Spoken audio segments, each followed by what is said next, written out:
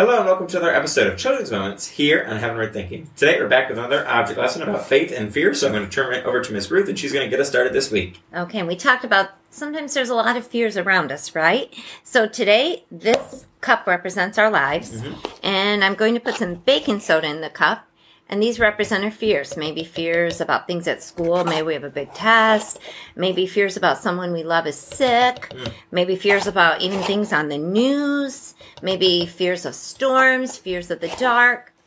Lots of different things that can make us fearful, right? And our lives can get pretty full of fear like this, and that's not good, right? No. We don't want to have that fear in our lives. So we're going to have this vinegar here represent Jesus in our lives. And as we fill ourselves up with Jesus, we're going to try to push off these fears, okay? So, what is happening here? Can you describe it to those who might not be able to see It's it? bubbling up kind of like lava or a volcano, and all the fears are coming out. We're pushing up the fears, right? And we need to keep filling up with Jesus because fears keep coming, right? So we would want to keep doing this, right? Show the reaction again.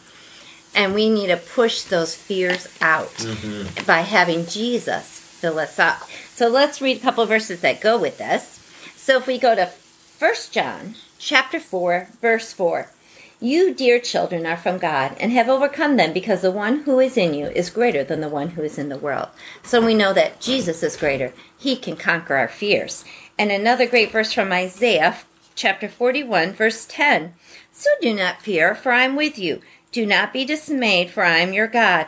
I will strengthen you and help you. I will uphold you with my righteous right hand. So let's fill ourselves up with Jesus and get rid of all of those fears. Absolutely. Well, we hope you've been encouraged this week. Join us next time for another episode of Children's Moments here on Heavenward Thinking. Can you go